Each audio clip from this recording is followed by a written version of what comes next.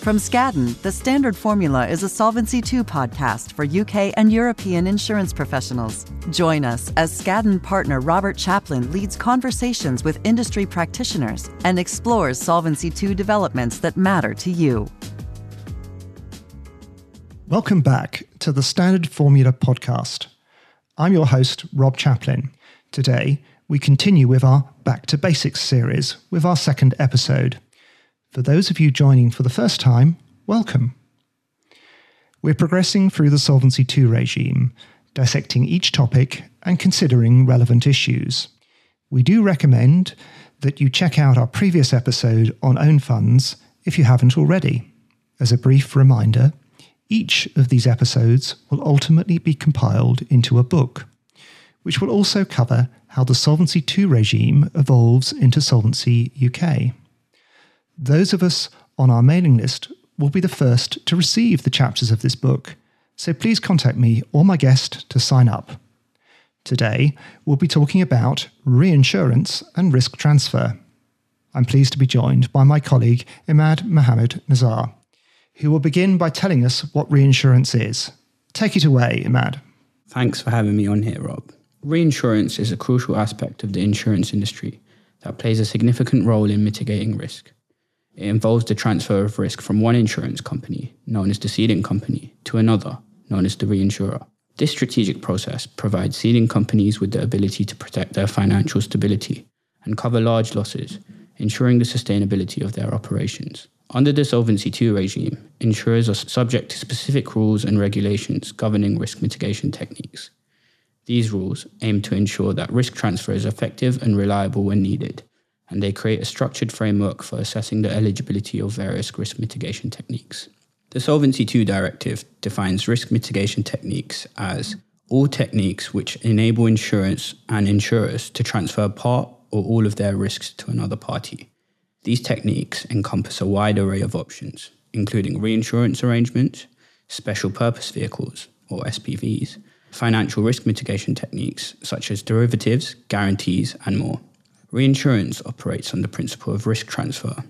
It allows insurance companies to spread their risks across potentially multiple entities, reducing the potential impact of adverse underwriting experience. By engaging in reinsurance, insurers can manage their exposure and maintain a healthy balance between the risks they assume and the financial capacity to handle them. By engaging in reinsurance, insurers can manage their exposure and maintain a healthy balance between the risks they assume and their financial capacity to handle them. Rob, please could you tell us more about the implications of a successful risk transfer? Certainly. Let's zoom in on how an eligible risk transfer can truly shake up the capital position of an insurer. Picture this. You're the captain of a ship and you need to navigate safely and swiftly through financial waters. An eligible risk transfer is like hoisting a sail. It can have a profound impact, but the magnitude of that impact depends on various factors. When an insurer chooses to use the standard formula for calculating its solvency capital requirement, or SCR, it's similar to following a well-established route. The SCR, in essence, represents the depth of the financial waters beneath the keel, and you need to ensure it accounts for the effects of risk mitigation techniques. Let's break it down further.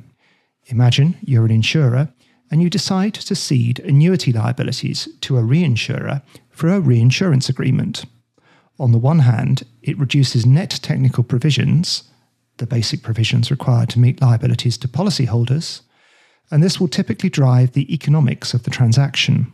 On the other hand, it may increase certain capital charges under the SCR. Whilst the capital charges for longevity risk might decrease, the counterparty default risk charge will increase. Now the plot thickens when you're using an internal model. Think of this as having a customized map for your voyage.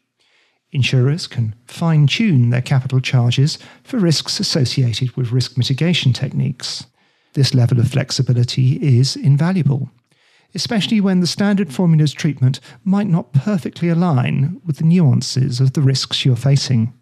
For example, if a specific instrument triggers a counterparty default risk charge under the standard formula that appears higher than what your undertaking assesses, the internal model provides room for a more precise assessment.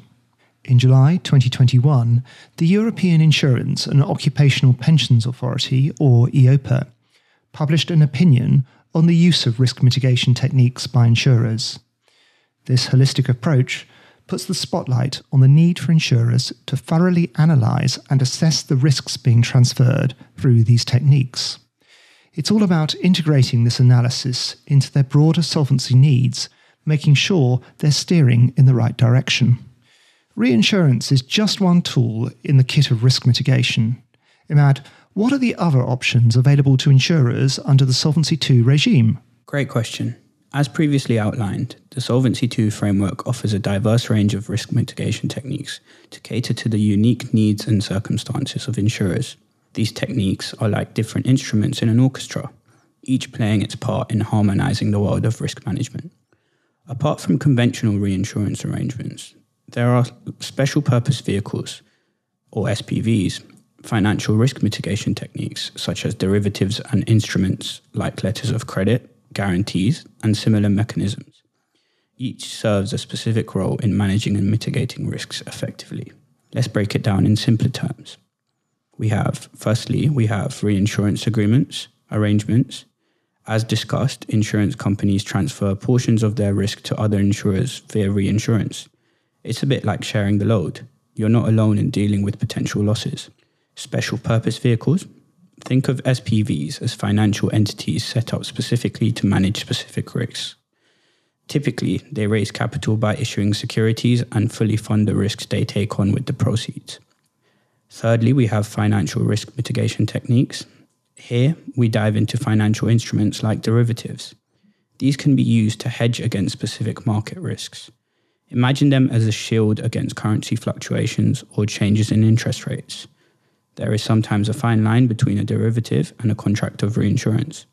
Fourthly, we have letters of credit and guarantees. These are your reliable backup plans and can be used in a wide variety of contexts. They don't transfer risk per se, but provide financial security in case things go awry with a counterparty.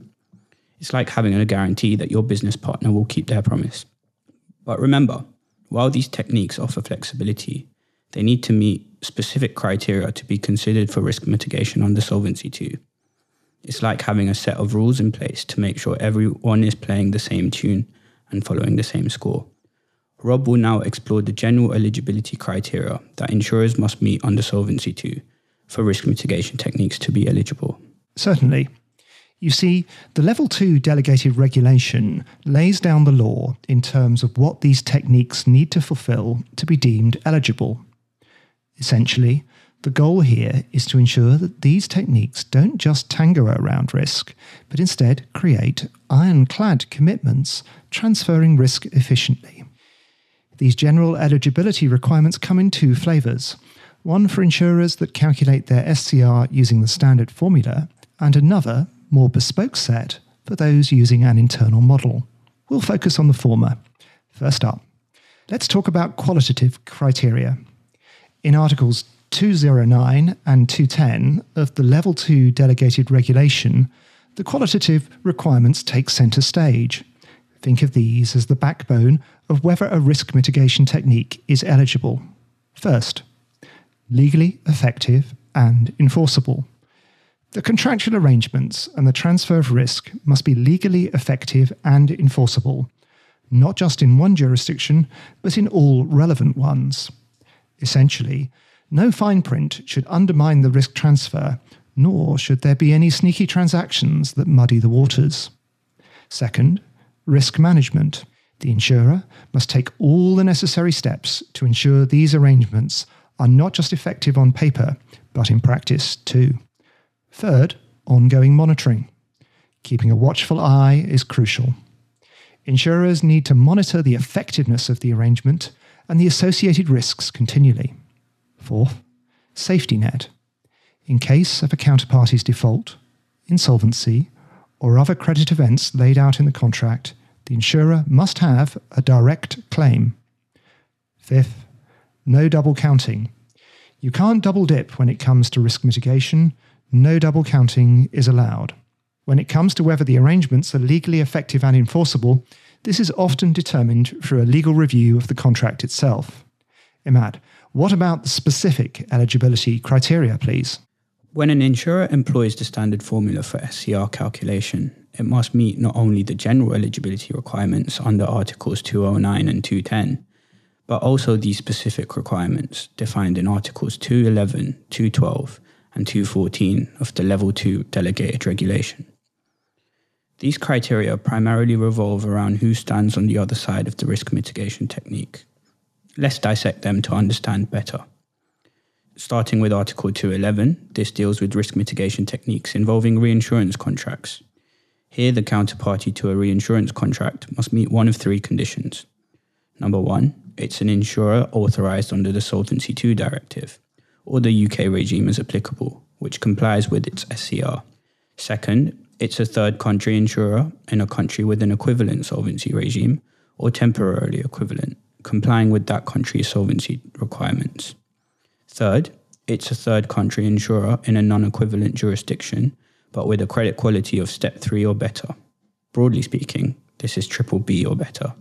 I should note that we'll talk about collateralized arrangements in a moment. If a counterparty under the first one ceases to comply with its SCR after entering the reinsurance contract, Article 211, subsection 3, permits partial recognition. However, the counterparty must submit a recovery plan to restore compliance within 6 months. During non-compliance, the SCR effect is reduced proportionally. Concerning third country equivalence, following the Brexit transition, the UK falls under third country status. No equivalence determinations have been made for the UK by the EU Commission. Hence, UK reinsurers' recognition in the EU depends on credit quality or qualifying collateral arrangements. SPVs are also covered under Article 211.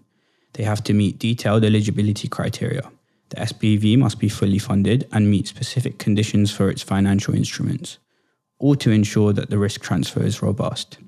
Article 212 is about financial risk mitigation techniques. Besides the general requirements discussed earlier, these techniques must align with the undertaking's risk management policies. The assets and liabilities must be valued properly, and there are credit quality requirements for financial instruments used.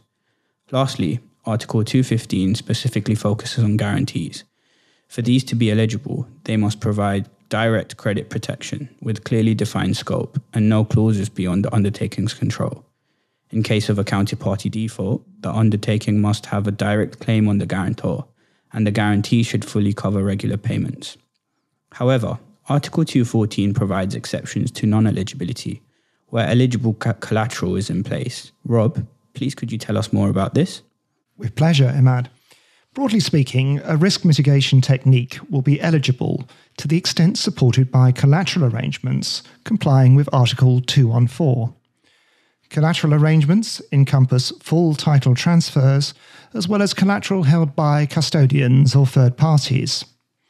Whilst the collateral itself must meet certain requirements, for example, it must be readily identifiable and accessible by the reinsurer, and if held by a custodian, one that is rated BBB or better. But broadly, eligible collateral cures nearly all. Another exception allows for combining risk mitigation techniques to collectively meet the remaining specific eligibility criteria under Article 211 or 212. This requires that counterparties for the second technique also meet their respective counterparty requirements. And on that note, I think that's all we have time for today. Be sure to stay tuned for our book chapter on this topic, which will go into some further detail. Thank you for taking the time to listen to our podcast, and as ever, feel free to get in touch if you have any questions or thoughts. Thank you, and until next time, when we'll cover third country branches and cross-border provision of services. Thank you for joining us on The Standard Formula. If you enjoyed this conversation, be sure to subscribe in your favorite podcast app so you don't miss any future episodes. Additional information about Skadden can be found at skadden.com. The Standard Formula is a podcast by Skadden, Arps, Slate, Marr & Flom, LLP, and affiliates. Skadden is recognized for its deep experience in representing insurance and reinsurance companies and their advisors on a wide variety of transactional and regulatory matters. This podcast is provided for educational and informational purposes only and is not intended and should not be construed as legal advice. This podcast is considered advertising under applicable state laws.